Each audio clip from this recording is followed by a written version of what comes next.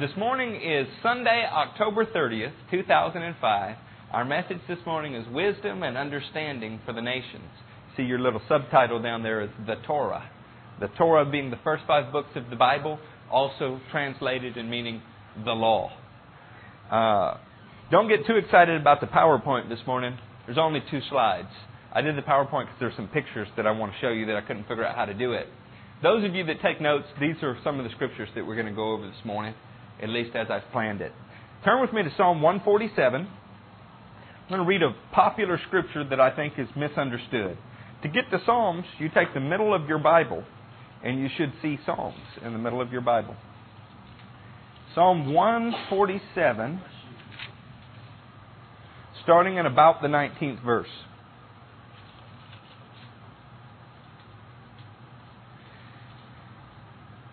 He has revealed His word to Jacob, His laws and decrees to Israel. He has done this for no other nation. They do not know His laws. Praise the Lord. Now, if you've heard this quoted before, and many of you may never have heard this quoted, the way that you tend to have heard this quoted is that Israel received the special revelation of God, wasn't given to anybody else, and we as Gentiles have no relationship to the law of Moses. Now, I'm going to talk to you this morning about a relationship that we do have to the law of Moses and a way that it's permeated our society. There are certain aspects of the Mosaic law that are pervasive throughout our society, and it's a good thing. You'll see that.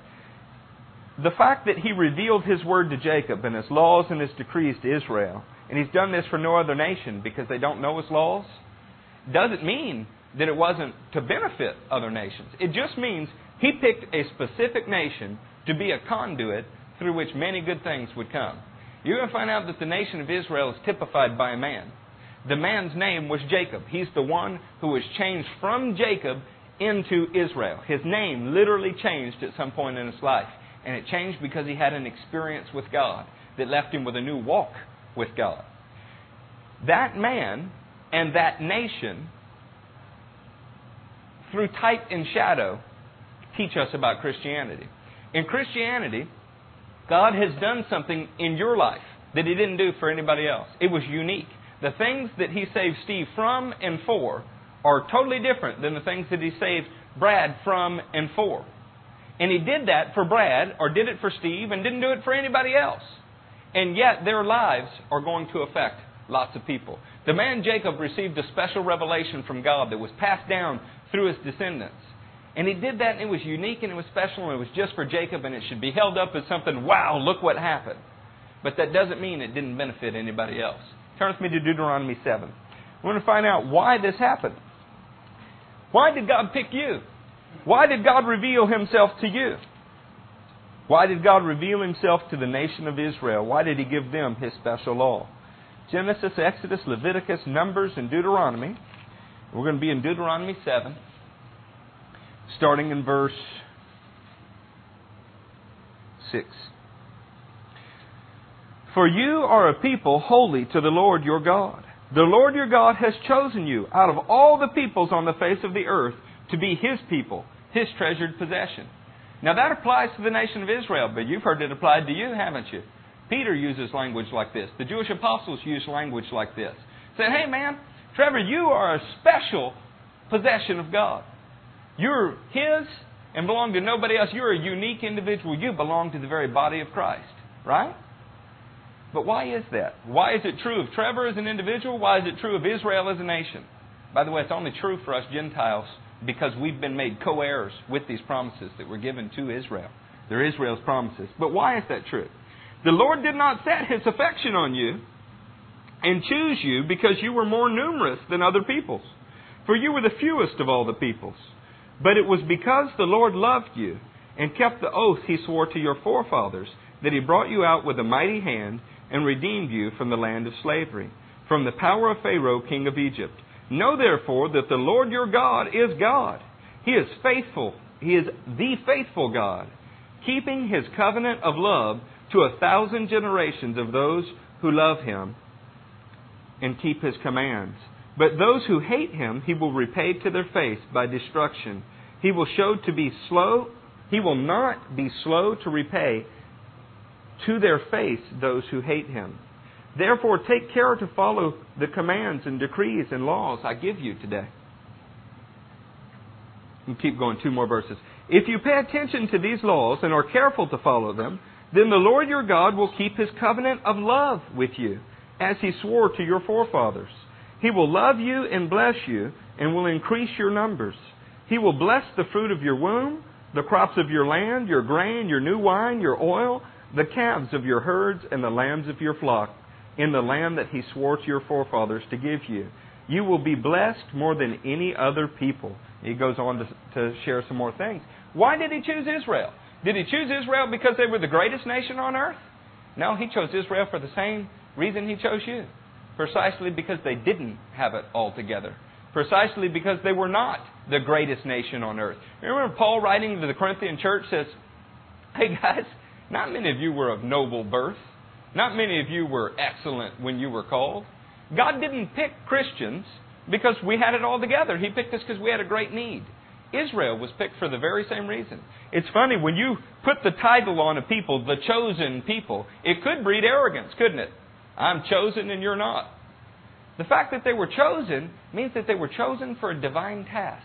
They were chosen as a special object of God's affection. And it was not because of anything that they did. They were just chosen. So is there anything to be arrogant about? Not at all.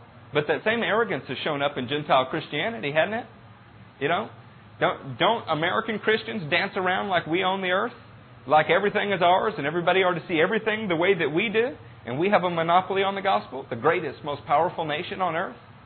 Anything that God gave us, He gave us because He gave it to us. Not because we're great. He likes to pick things that are ignoble and make them noble. Because it shows that He's God and that His power works through them. In Deuteronomy 4, we see the reason that He chose Israel.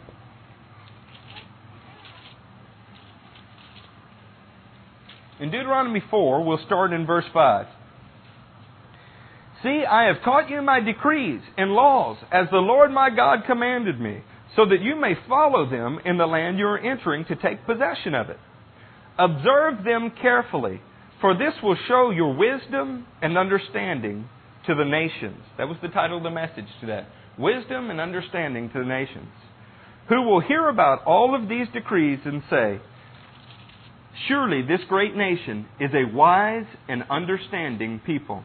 What other nation is so great as to have their gods near them the way the Lord our God is near us whenever we pray to Him?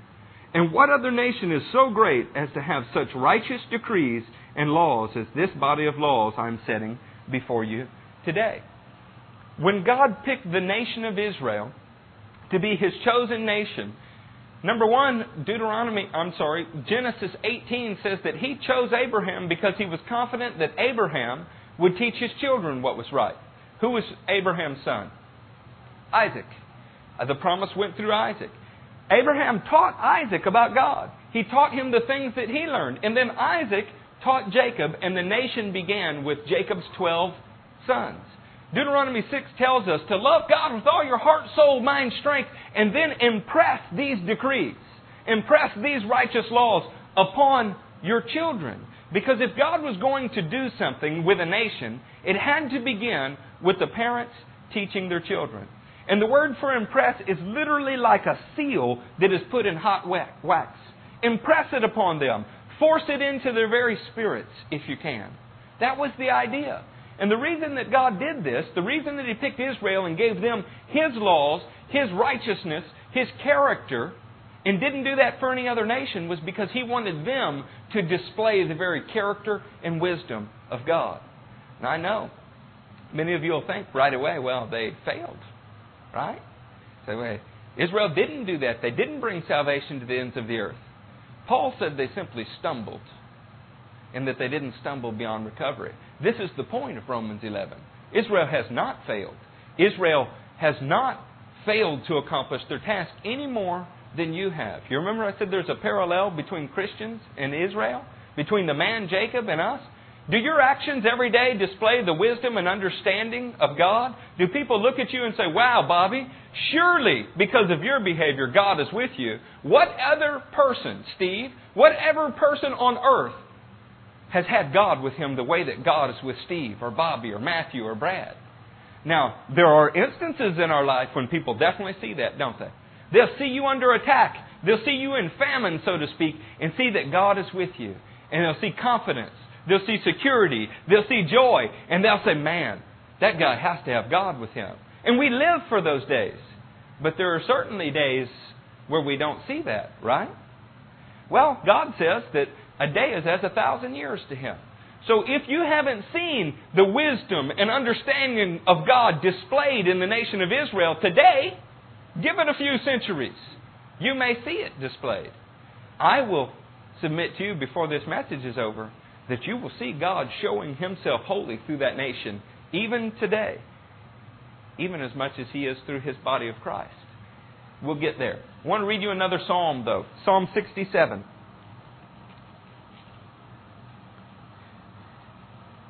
You find out that this nation, this people, was intended to teach the world something. In Psalm 67, starting in the first couple verses, may God be gracious to us and bless us and make His face to shine upon us. You know, that's a Levitical blessing. You find that, and the Word Jews still pray this today. In fact, I can show you instances in the Bible where we know Jesus must have prayed it based on the setting and circumstances He was in. I can't help it. I do that a lot for people when I pray. May the Lord make His face to shine upon you.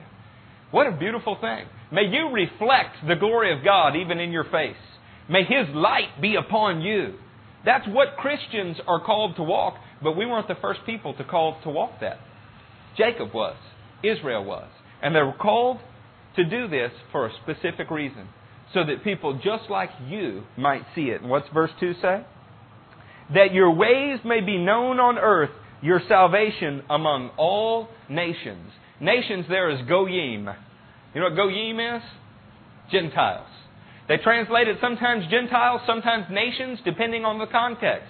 God's desire in giving Israel the law, in giving His righteous character set down in a body of rules, was that the nations would look and marvel and go, oh my goodness, we've never seen a people on the face of the earth that have righteousness like this. Who's ever put together a body of laws like that? Who's ever had God at hand with them like that? So you see, as a nation, Israel had a calling that relates very much to your own calling. People are supposed to look at your life and go, my goodness, Judah, you're different than the other kids. You're peculiar. You don't rush into the evil that they do. You delight in God, and I see God with you. Now, it just so happens on an individual level, sometimes it's easier to see this than on a national level. And where a man's life is measured in decades and years, a nation's life is measured in thousands of years. Isn't it normal in adolescence? We talked about this in baptism in the last few weeks. Isn't it normal in adolescence to have a strong commitment, and then at some point during your teenage years and early 20s to drift out of that commitment, tempted by the nations of the world, if you will, only to return mature and ready to walk in the ways of God with all of your heart? Isn't that what we did yesterday at a baptism, was acknowledge that that's exactly what one of our own church members has done? Just as I did, just as my wife did? I tell you what, the nation of Israel began this thing with fervent fire and called of God and were unique among all the nations of the earth, and something happened along the way. And they did. They profaned God's holy name, but that's not the end of the story. In our time, something has changed. And we'll read about that here in Ezekiel 36. Turn with me to Ezekiel. In the Thompson Chain, you can reach Ezekiel 36 by going to page 961. Yeah, pass out some Bibles, Matthew.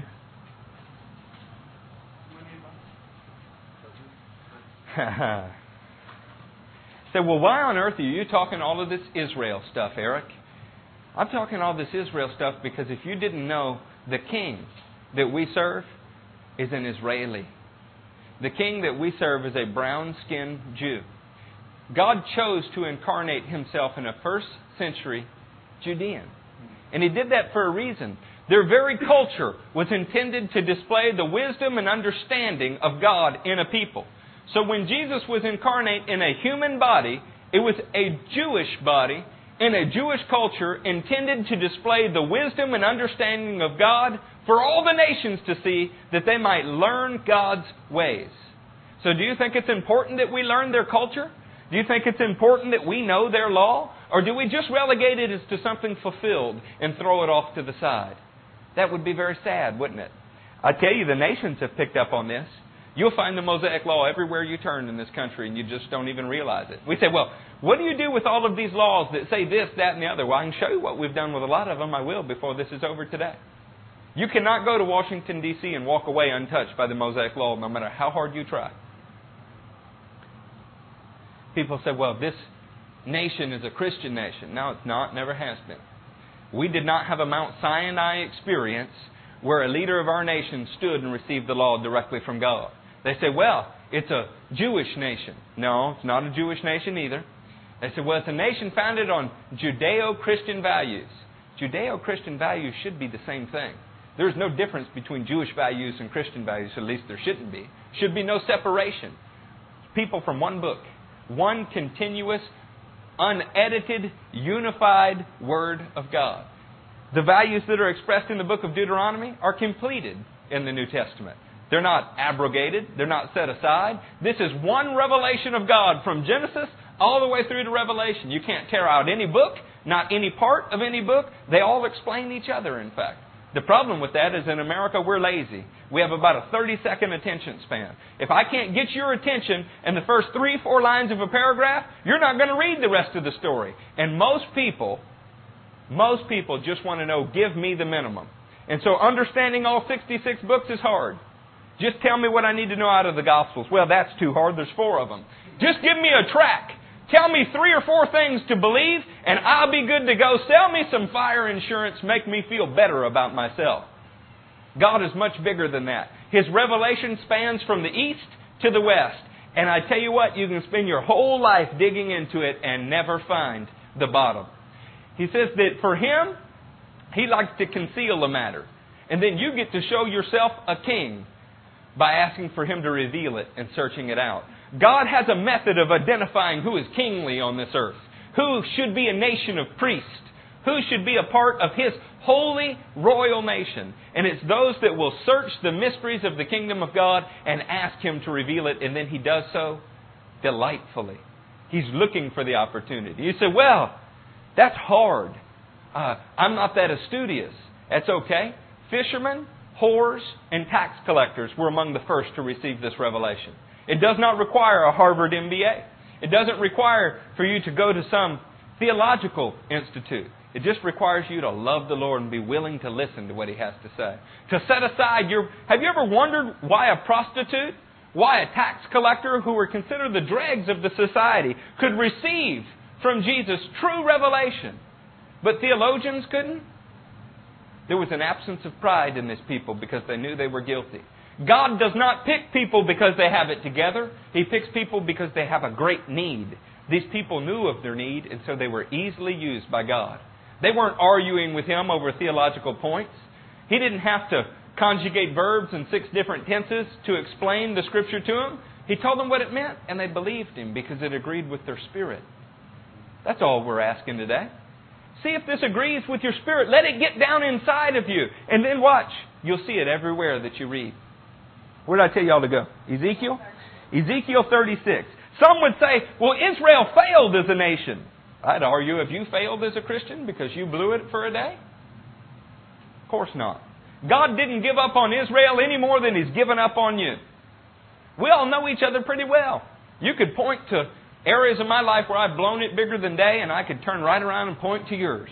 Where would the mercy be in that? Would that be like Jesus? Would that show God's character? Probably not. Why do we do that with nations? Why do you want to discard Israel? Because they didn't overwhelmingly receive Jesus among their Jewish leadership at the time. They had a purpose to serve, and they are still serving it. And look what God's promise to them is, starting in verse 20 of Ezekiel 36. And wherever they went among the nations, they profaned my holy name. For it was said of them, these are the Lord's people, and yet they had to leave this land. I had concern for my holy name, which the house of Israel profaned among the nations where they had gone. We're all real comfortable with that message. We like the New Testament passages where Jesus is rebuking a Sadducee and says, hey, Your disciples go and make twice the sons of hell out of their converts. We like those kind of things. Or when Paul, rebuking a superior attitude among Jews in the Roman church, says, God's name's profaned among the Gentiles because of you. We like those things. Point to everything negative that Israel ever did. Forget about all of the positives. What if we applied that same standard to us? How would we like that? No, we talk about mercy. We talk about grace. We talk about grace so much that it gets a little greasy. You almost get confused and say that in Christ there's a license for immorality. Paul said, no. You died to sin. That's what our baptism represented just the other day that we did. Somebody dying to sin and living to God.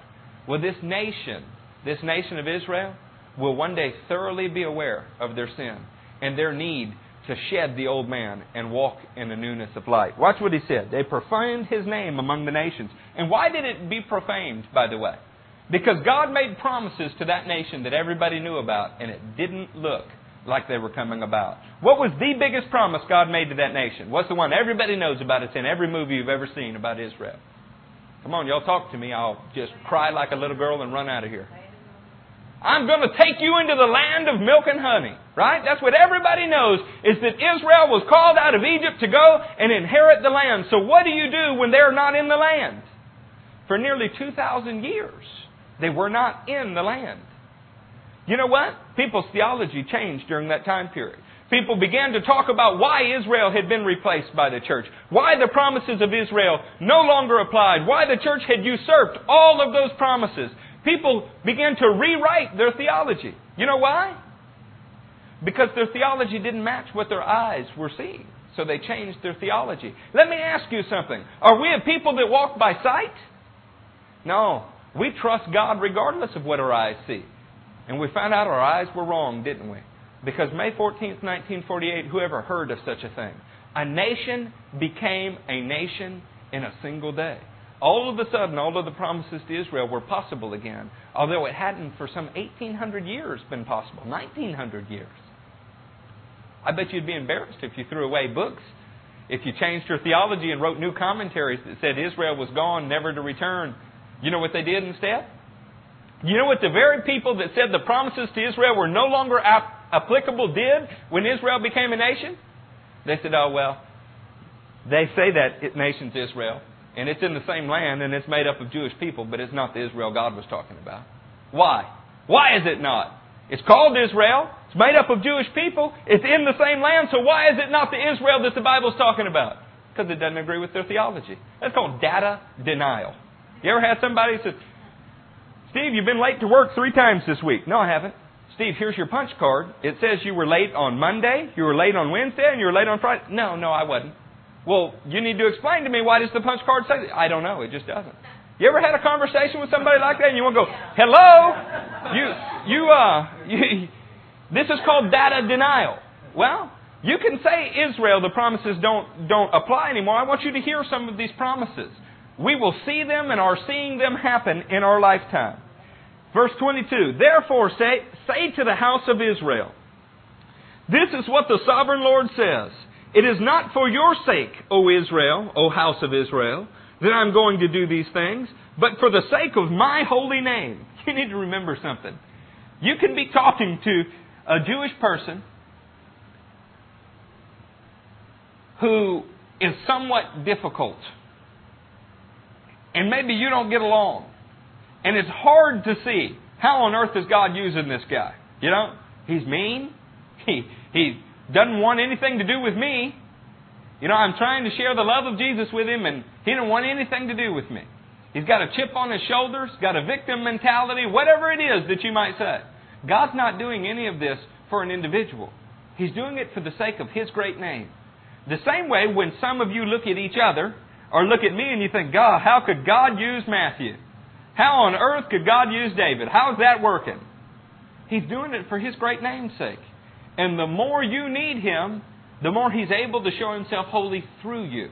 Because everybody knows it's not you. He's doing the same thing with this nation. It is not for your sake, O house of Israel, that I'm going to do these things, but for the sake of my holy name, which you have profaned among the nations where you have gone.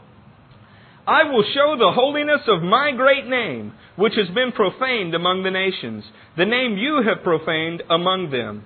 Then the nations will know that I am the Lord, declares the sovereign Lord, when I show myself holy through you before their eyes.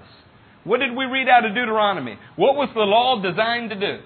The law was designed to show the wisdom and understanding of the nation of Israel before all of the nations, that they would say, what other nation has their God so close to them? What other nation has such a righteous body of decrees as this? Deuteronomy 4 said that that's what the law was for. That's why He gave it to them. Then we read in the Psalms that they wanted God's light to shine on them so that all the nations of the world would see the ways of God.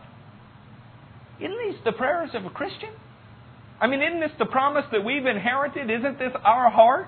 We want our lifestyle to cause people to want to see that God is with us, to look and want what we have. The Scripture tells us to be prepared to give an answer to anyone that might ask what the reason for our hope is, implying that something about your life would make people want to ask. Right? Israel had the same hope. In fact, we're one and the same people. They're just natural descendants and we're not. We got grafted into something that's intended for them. It didn't replace them. They're natural olive branches.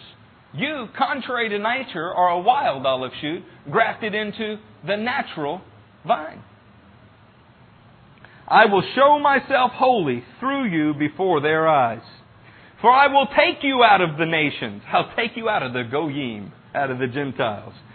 I will gather you from all the countries and bring you back into your own land. Now, I tell you, people said this promise couldn't happen or that it referred to something earlier, because it didn't look like it was happening in those theologians' days, in their lifetimes. From 70 A.D., Israel gradually began to get dispersed. By the time the Bar Kokhba rebellion had occurred, Rome crushed Israel with such power in the 130s and 140s that Israel just began to disperse slowly. There's always been a remnant in the land, but they were scattered among the Gentile nations. And it looked like the promises of God would never come about. In fact, the name Palestine was to emphasize that. Because the Romans were in power and they wanted to emphasize that the promise to Israel would never come about, they renamed the place Palestine after the old Philistine enemies of Israel. They did that specifically to insult the Jewish people. That it wasn't called Israel, was not the land of promise. Those promises would never happen. It's interesting that that spirit took over the church, isn't it? Well, we'll cover that some other time, but isn't that interesting? And it looked like that was correct. 1000 A.D. rolled around. Promises still haven't come about. 1500, oh, there's a great Reformation. Protestants are happy. But so what? What about Israel? The promises that were given to Israel are the very foundation of our faith. And they hadn't happened in 1500 A.D. So as Protestants began to write books,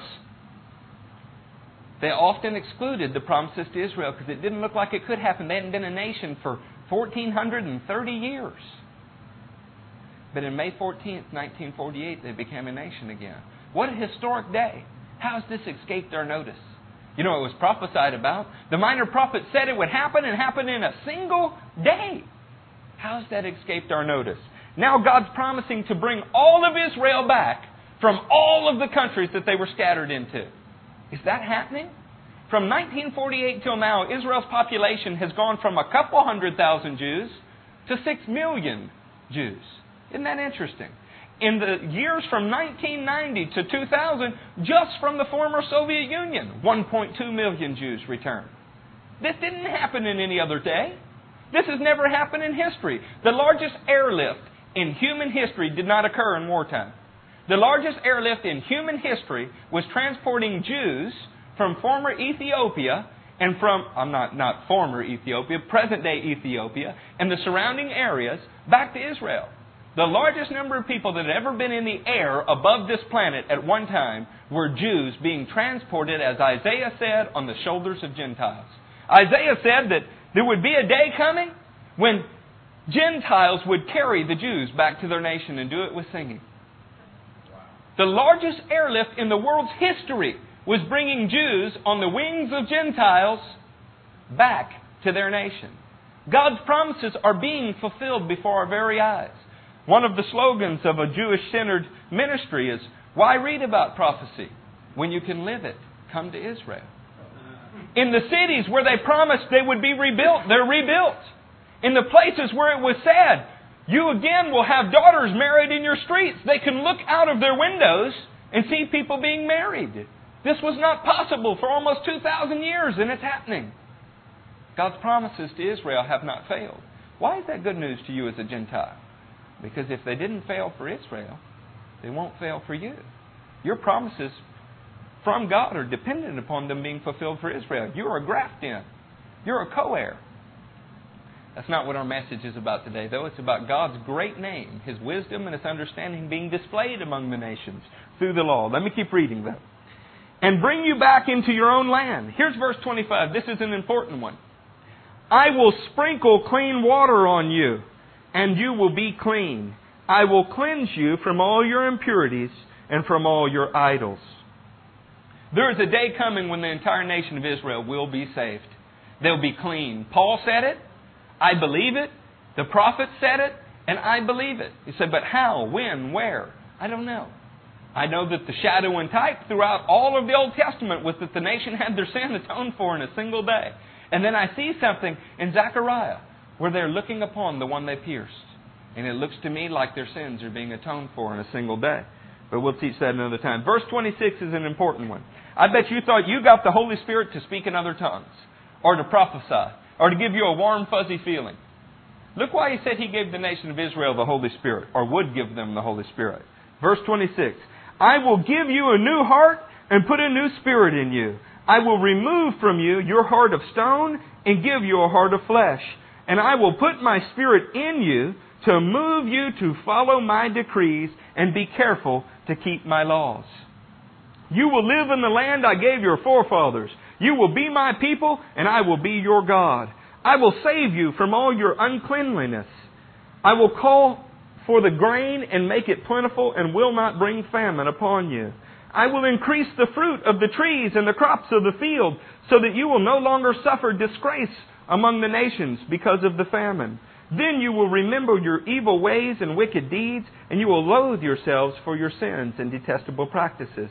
I want you to know that I am not doing this for your sake, declares the sovereign Lord.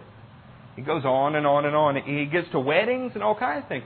Why did He say He gave them the Holy Spirit, or would give them? To move them to keep the decrees and laws. Well, why is that important? Because Israel was always called to be a nation that had direct revelation from God, and the nations around them went, wow, when has there ever been a nation like that who has God with them like that? When has there ever been a nation with such righteous decrees? Now, in general, the Jewish nation's not esteemed among the nations of the world, is it? Man, you go to a UN conference, watch one on C-SPAN sometimes. The nations of the world hate Israel. You remember I said there's a parallel between the nation of Israel and Christianity? Have you ever wondered why a guy can not want to hurt anybody? Not say anything mean to anybody? Genuinely want to love, care for, pray for everybody on the job, but be picked on incessantly? Let there be a Christian on a big construction site, and there's a general tendency to want to ostracize that guy. Something about him people don't like. The spirit in him is offensive to them. Makes them feel guilty about the way they are. Israel is that among the nations. Of course the other nations don't like them.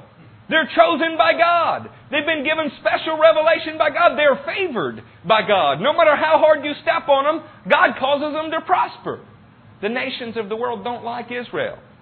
But you see Israel's influence, God's influence through Israel, all throughout our society. Anybody recognize this? What's murder in the first degree? Now, you guys that watch court TV all of the time, there are several types of first-degree murder. All of them are in this legal code that's put on the screen, but here's the layman's definition.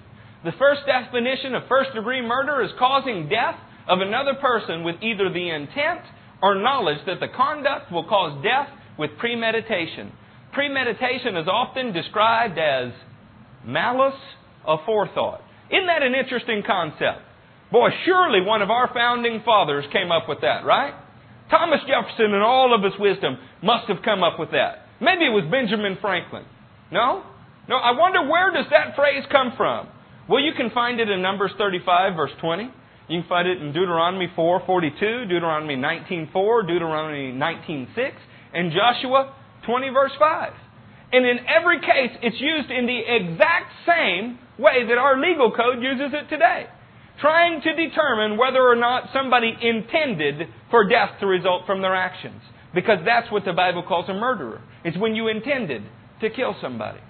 Now, Eric, why is that important? The nations of the world saw this body of laws given to Israel and said, that is righteous. That's wise. We want to adopt that practice. In fact, this is why when you go to Washington, D.C., you see pictures of Moses, statues of Moses. In the Supreme Court, this is why you see Moses pictured. It's not because people were Jewish or they were Christian. It's because as Goyim, Gentiles of the world, we looked and saw wisdom and understanding being displayed in this body of laws. And we said, wow, we want that. And now we've reached a day where we'd like to divorce it from its normal source because we don't like where it came from. What do you call it when somebody likes the benefits of a thing but does not like the thing? I call that hypocrisy. That's what I call it.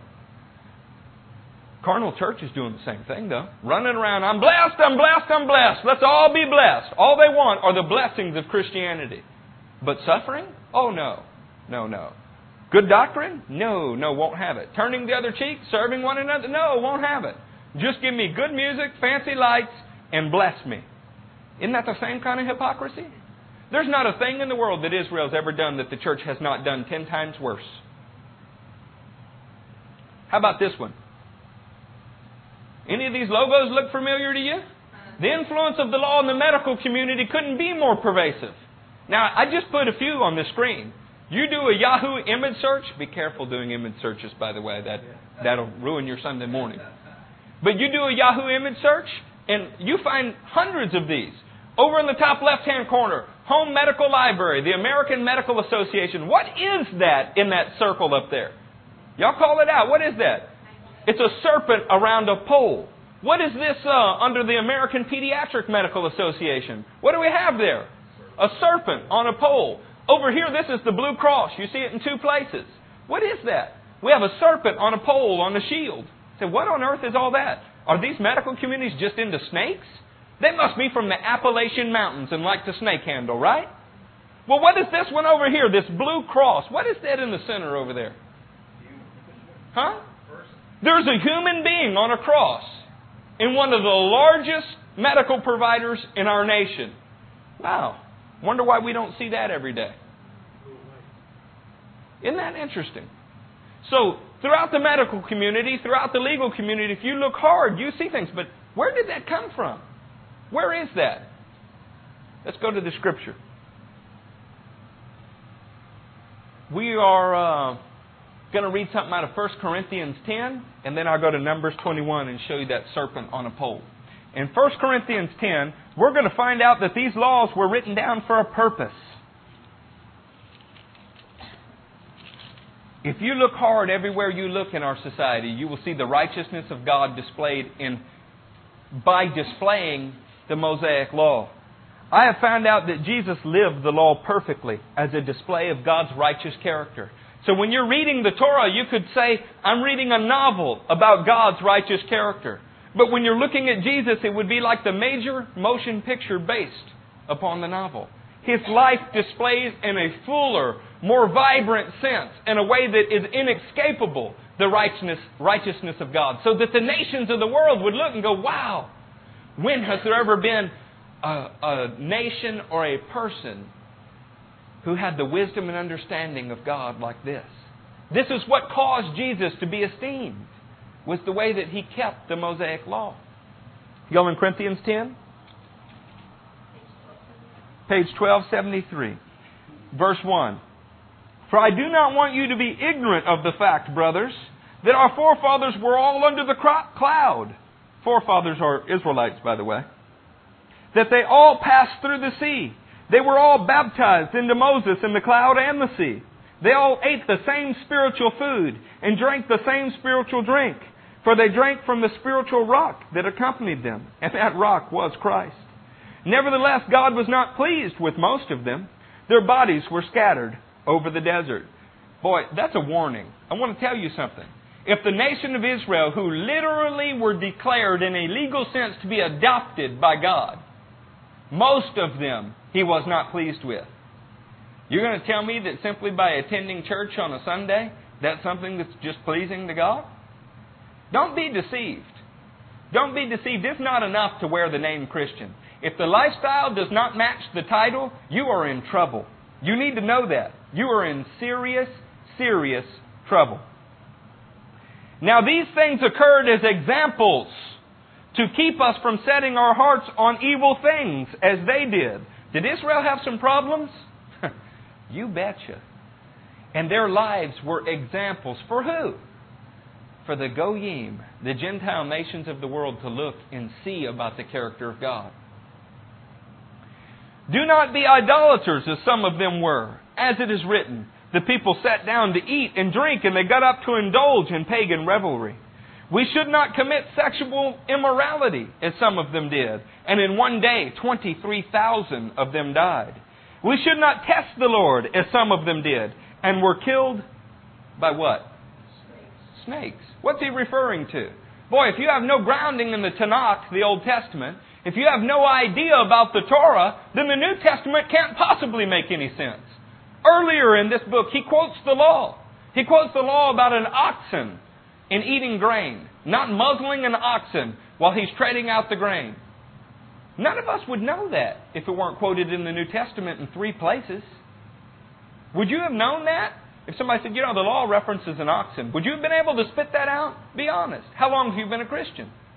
Is it possible that we've ignored some things in the Old Testament that were meant to show the wisdom and understanding of God to the nations? Sure, it's possible. We're all guilty of it. We're changing it.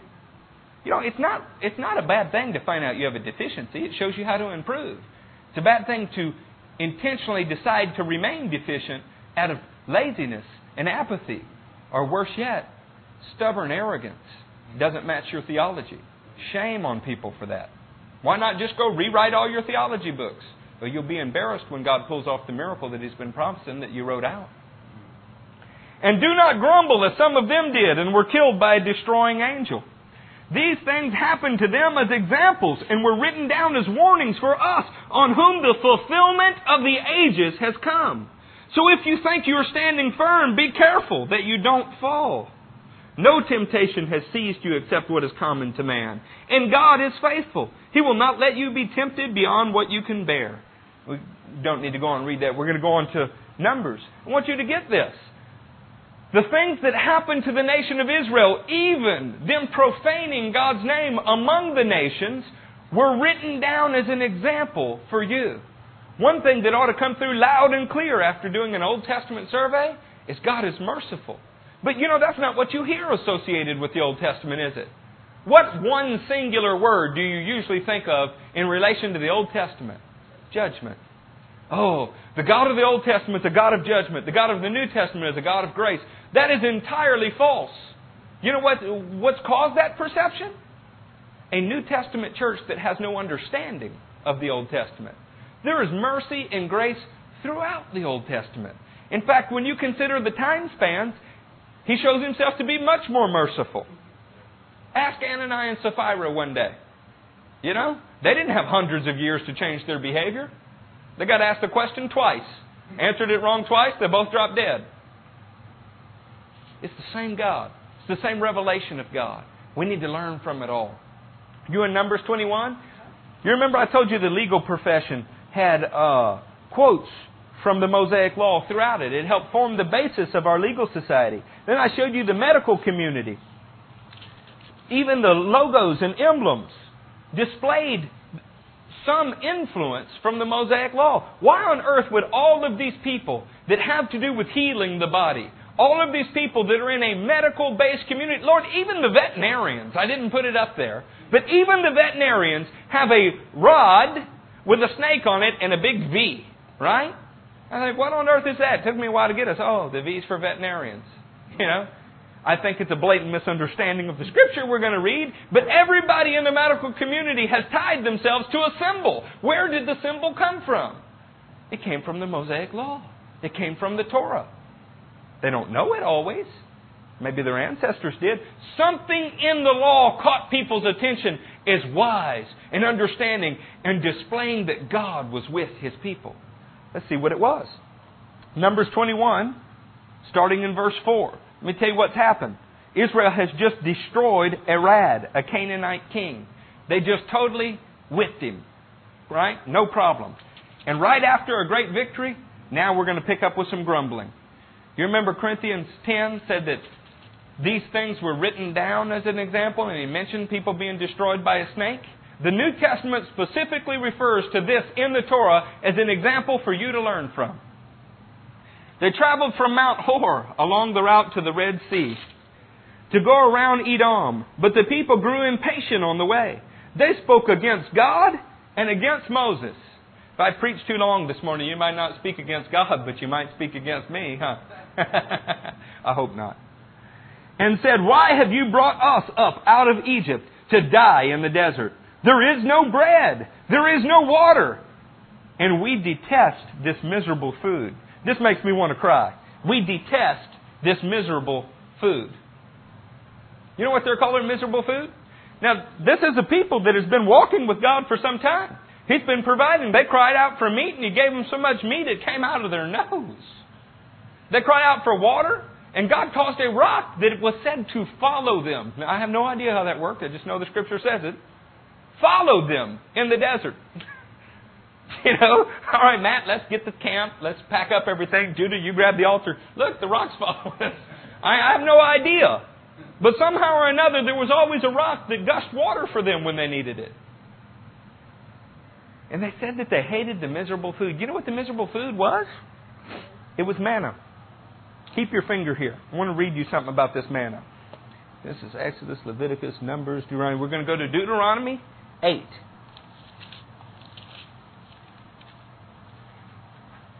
I want to see if you recognize these words. Deuteronomy 8, starting in verse 2. "Remember how the Lord your God led you all the way in the desert these 40 years, to humble you, to test you in order to know what was in your heart, whether or not you would keep His commands. He humbled you, causing you to hunger, and then feeding you with manna, which neither you nor your fathers had known, to teach you that man does not live on bread alone, but on every word that comes from the mouth of the Lord." Where have you heard that before? Jesus was tempted. He was tempted to do something that was against God's will out of hunger. And how did He respond? He hit the devil right between the eyes with Deuteronomy 8. He said, man doesn't live on bread alone. He lives on every word that proceeds from the mouth of God. These are written down as examples for us. What we're fixing to read about, what we are going to read about, still trying to get rid of that vocabulary. Can't help it. South Louisiana.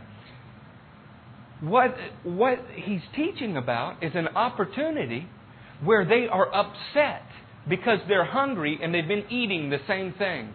And God was trying to teach them, your life is not just about what you eat. It's about every word that proceeds from my mouth. Jesus understood that principle perfect. That's why the devil had no foothold on him. Had Esau understood it. Anybody remember who Esau is? He sold his birthright for a bowl of beans. If Esau had understood, if he had understood what he was really doing, he never would have sold it for beans. His hunger overpowered. What this was supposed to be teaching us, what the law was designed to teach us, was to crave spiritual things with an intensity that goes way beyond natural things. Why do you think Jesus was feeding 3,000, 4,000, 5,000, 6,000 people at a time? Why does He turn and ask one of His disciples, where are we going to get food for all of these people, when He already knows what He's going to do? He's trying to teach them something about spiritual hunger. These chapters in John are so misunderstood that we have a national church. It's not really a church, it's an organization. They even got a seat in the UN, and they literally think that they are feeding Jesus to people through food. That's the exact opposite of what this was trying to teach. Jesus was the Word of God. He's what you're supposed to hunger for. not his flesh. That's ridiculous. That's another message. Y'all back to Numbers 21. It's a good way to control the people, though. If I'm the only one that can feed you the Jesus pill for salvation, you better do what I say, huh? I got a minute, I'll tell you a story. Happened, true story, in the Reformation time period. It got printed and sent around the world, and it really bothered people. You know, Revelation's one of those things that when you see it, it's black and white to you. But until you see it, you just don't see it. All right? Doesn't make anybody stupid, it just means you don't see it. A priest comes by and says, widow so-and-so, husband still cooking away in purgatory. I'm going to need these 3 rows of corn to continue to pray for him. She goes, well, priest, we've been doing this for 20 years now. I mean, is he almost out of purgatory? Oh, yeah. He's just got 1 leg left in purgatory. But those 3 rows of corn, that'll provide enough time for us to pray and for us to minister and get him out of purgatory. She goes, well, which leg was it? The priest is kind of confused. He says, I don't know, it's the right leg. Why? She goes, oh, I am so glad that was a false leg. It was wooden, so I don't have to give you the corn. You know, this was just a way to manipulate people. And wicked men have always used the things of God as fishing for funds, a chance to turn the gospel of God into something that is a scheme for money and control. It should never have been that way. I don't want it to be that way. We're going to learn. They spoke against Moses and against God and Moses, and said, why have you brought us up out of Egypt to die in the desert? There is no bread, there is no water, and we detest this miserable food. Then the Lord sent venomous snakes among them. They bit the people, and many of the Israelites died. The people came to Moses and said, we sinned when we spoke against the Lord and against you. Pray that the Lord will take the snakes away from us. So Moses prayed for the people. The Lord said to Moses, make a snake and put it on a pole. Make a snake and put it on a pole. I guess somebody in the Veterinary Society, somebody in the American Medical Association, somebody in the Sleep Studies for America, somebody in all of those places must have been reading Numbers, right? No, probably not. But the stories of the wisdom of God and the understanding of God's righteousness have been passed out even to the Gentile nations as a result of what Israel received. Make a snake and put it on a pole. Anyone who is bitten can look at it and live. So Moses made a bronze snake and put it on a pole. Then when anyone was bitten by the snake and looked at the bronze snake, it lived. Why do you think the Blue Cross has put in their logo a stick with a snake on it? Why is this a sign in the medical community, even in America, who never received the Mosaic Law? Because the nations heard about the wisdom and glory of God. They saw a nation that had God with them like no other people on earth, and we emulate it even in our society. So, well, what on earth is intrinsically healing about a snake on a pole? I mean, you be honest with me. Do you think if we put a snake on a pole in here and you were bitten by snakes, you could look at it and live? Probably not. Probably not. Looking at the Blue Cross logo, did you get healed right away? The American Sleep Studies, I love theirs particularly. They found a way to merge the yin-yang with a snake on a pole. You talk about two opposites, you know. Their logo is a yin-yang within a yin-yang, but that's a whole other point. So what is it? What is God trying to teach them? Well, this is one of the reasons I love the New Testament. The New Testament teaches us much of what the Old Testament was trying to teach us. In other words, those of us that were too dense to get it in the first 39 books can read the second 27 books, and it's like a commentary. It doesn't contradict. It's like a commentary. Well, let's look at some places that the New Testament references this event. We can start in John 3:1. You're with me? You're not giving up on me already, huh?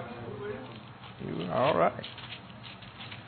God had always intended that His righteous decrees, His laws, would give the nations wisdom and understanding, that they would see Him in it. His character was revealed in it, who He was. Why did these snakes come? Result of sin. They grumbled against God, and sin started to ravage the people like snakes, tearing them up. What was the solution for the sin problem? They had to face something. Let me read you a little encounter with Jesus and a man named Nicodemus. Starting in verse 10. What's happened is Nicodemus has come and asked Jesus some questions. Nicodemus was a Pharisee, and the Pharisees were not far off. You know, Pharisees have, that word's become something in the English language that basically means a hypocrite. And nothing could be further from the truth. We know of quite a few Pharisees that were actually born again and received Jesus, even though they were among the religious aristocracy. Joseph of Arimathea was a Pharisee who received Jesus. Nicodemus, church history tells us, received Jesus, and he was a Pharisee. There was one very important Pharisee until the day he died that received Jesus. Anybody know his name? Paul. Saul Paulus of Tarsus. Did you know that the Bible says not he was a Pharisee, but he is a Pharisee in the present tense? That's interesting, isn't it? In Acts 15, there were believers there at this council. Now, granted, they weren't on the right side of the coin, but they were believers and they were there. And it said that they belonged to the party of the Pharisees. We thought all that ended with Jesus, didn't we? No. The Pharisees were a political and a religious sect in Jesus' day that had some things right and some things wrong. There are Democrats in this audience today. Some things in the Democratic Party are right, noble, and excellent, and some are garbage and trash. There are Republicans in this party, in this group today. Some of the things that the Republicans teach are great, and some are total trash. When you became a Christian, did it mean that you lost all political leanings? No. Now, what if your nation's political parties were derived from a religious nature? Of course people stayed Pharisees or Sadducees. I don't know if there was an independent. I know there were, guys that lived out in the desert called Essenes that didn't much like either party. Guess they were the Nader community. I don't know. All right, we're in verse 10. A Pharisee comes and he's had a discussion with Jesus and is kind of confused, and Jesus is really putting him in his place. Verse 10, you are Israel's teacher. This is said with some degree of sarcasm, by the way, said Jesus. And do you not understand these things? I tell you the truth, we speak of what we know, and we testify to what we've seen. But still you people do not accept our testimony. I have spoken to you of earthly things, and you do not believe. How then will you believe if I speak of heavenly things? No one has ever gone into heaven except the one who came from heaven, the Son of Man. Just as Moses lifted up the snake in the desert, so the Son of Man must be lifted up, that everyone who believes in Him may have eternal life. For God so loved the world that He gave His one and only Son, that whoever believes in Him shall not perish but have eternal life. For God did not send His Son into the world to condemn the world, but to save the world through Him. Whoever believes in Him is not condemned, but whoever does not believe stands condemned already, because he has not believed in the name of God's one and only Son. You need to understand the setting. In the theological world, they call this homiletics. In this compacted center, not compact center, but compacted center, we're just going to call it the setting. What Jesus is doing is talking to a man who is very familiar with the law and a culture that is familiar with this law. And He's politely inferring you're being ravaged by sin, just as if snakes were biting you right now. But I will be lifted up as a righteous standard, although identified with sin. And if you'll look to me, you can escape the condemnation, not that is coming. Jesus didn't come to condemn the world. He said it already stood condemned. The problem in Israel is they saw themselves as righteous because they had received the law. Receiving the law makes no one righteous. Performing the law was a sign of righteousness. Trusting in God was a sign of righteousness. What is the problem in Christianity today? People believe that because they have received the good news, they are righteous. We're all right with God. We wear the title Christian. We've got a little gold chain with a cross on it. We were baptized. We're good to go. Receiving the good news never made anybody righteous. Performing the good news, living like a Christian, showing that you trust God by your actions is what declares you to be righteous. So what's the deal with the pole and the snake? What God was trying to get Israel to do was He took a bronze pole which was symbolic of judgment, and He put it in the center of the camp. Then He took this ravaging of sin, this snake that was a symbol of the ravaging of sin, and He put it on a pole for everybody to see. If when you are bitten and you see sin's effects in your life, you will turn and you will look at this symbol of sin lifted up everywhere and acknowledge what you've done, then you can be healed. If you will show trust and faith in doing this, you can be healed. Well, Jesus said He would be lifted up in that very same way. In John 12:31, He referred to it again, but it's really explained very well in a letter to the Corinthians. So we're going to read that and we'll close there. 2 Corinthians chapter 5.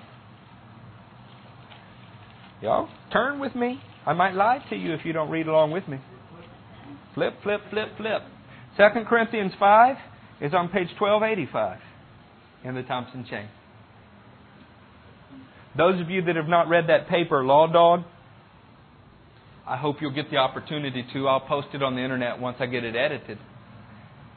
But I cover very many of these topics, and I cover them from the standpoint of bringing the law into its proper focus. There's a way that we're supposed to look at this, not as a system of righteousness, but as a righteous way to live as we trust God to be declared righteous. You may not have the same relationship to the law that Nicodemus did, or that a Jew has, you being a Gentile, but you can certainly look at it, marvel at it, and see that it shows wisdom and understanding and righteousness. You may choose to abide by principles because they're righteous, whether they were given to you as a legal system or not. In fact, everything in it teaches us something about the character of God, which is why Jesus kept it perfectly. Think about that snake lifted on the pole here for a moment. And we're going to start in verse 16. So from now on, we regard no one from a worldly point of view. Though we once regarded Christ in this way, we do so no longer. Therefore, if anyone is in Christ, he is a new creation. The old has gone, the new has come. All this is from God, who reconciled us to Himself through Christ and gave us the ministry of reconciliation. That God was reconciling the world to Himself in Christ, not counting men's sins against them. And He has committed to us the message of reconciliation. We are therefore Christ's ambassadors, as though God were making His appeal through us. We implore you on Christ's behalf, be reconciled to God. God made Him who had no sin to be sin for us, so that in Him we might become the righteousness of God. What happened is Jesus never did anything worthy of being bitten by a snake. He never was ravaged by the power of sin. He lived perfectly. There was no penalty for anything in His life. He even stood up one time among the religious scholars of His day and said, if any of you can prove me guilty of sin, do so. And the nation was hushed in silence. Now you and I couldn't stand up and say that. We've got guilt on us just like the nation of Israel had on them. And the prescribed solution was to face something that was a symbol of sin, to look at it, to acknowledge your sin, and then to trust God for help. Moses took a snake that was the symbol of sin and lifted it up for all Israel to see. God Himself took Jesus and said, He's being killed, crushed, persecuted, penalized for all of the sin that you have done in your life. First for the nation of Israel, and then for you Goyim, you Gentiles. And He lifted Him up for all the world to see. That you could identify with the fact that you deserved what He was getting, and He didn't deserve it. And it didn't stop there. That's how you got reconciled. That's how your sin got accounted for. That's how all the times that you were rebellious to your parents and deserved to be stoned fell upon Jesus. How all the times that you didn't help your neighbor do something when they needed your help and you deserved to be punished. That's how all the sacrifices that you should have made and didn't make to show that you were contrite and needed to repent fell upon Jesus. He took that for us at the cross, and that's not where it stopped. He also descended into the lower earthly regions, the Scripture said, by going into the grave. He submitted to death because when God said to a man, if you sin, you'll die, Jesus took your sin and the penalty for it, which ultimately was not just crucifixion, it was death upon Himself. Then He got up from it under the power of God and said, if you trust in me, you can walk in a new life. The Mosaic Law taught about this. It's in our symbols. Its righteous principles are all over our nation. How much more should the church understand it? And if Jesus took all the cursings prescribed in the law upon Himself and yet left you all of the promises, how indebted are you? Certainly, you can't live a life of sin now. That would be an insult to the cross of Christ. You have to walk in newness, in freedom, in abundant joy, because that's the life He's called you to. He already took the penalty, the punishment for everything else. You can't get any of it back. When you beat yourself up after sinning, it doesn't do anything to account for the sin. Jesus already did it. We have to set down our old lives and walk in a new life. The reason I baptized Diana in a swimming pool yesterday was to show that that's happened in her life. Whether you got baptized yesterday or not, you need to act as if that has happened in your life. If you haven't been baptized, we need to do that. We need to do it publicly and need to show everybody in the world what's happened. That'll hold you accountable to a higher standard. The standard that Christians are supposed to walk. It's like a man wearing a marriage ring. Shows that you're in covenant. When one won't wear one, there's a problem. When Christians won't be baptized, there's a problem. I've taught you these things today because I want our lives to display wisdom and understanding to the nations. I want our lives to cause people to go, wow, God is with them like nobody I've ever seen. But realize, we inherited this calling by becoming co-heirs with the people that already exist, who God's promises have not failed to, though they linger. And that's the nation of Israel. That means you owe them a great debt. There ought not be a day you don't pray for Israel.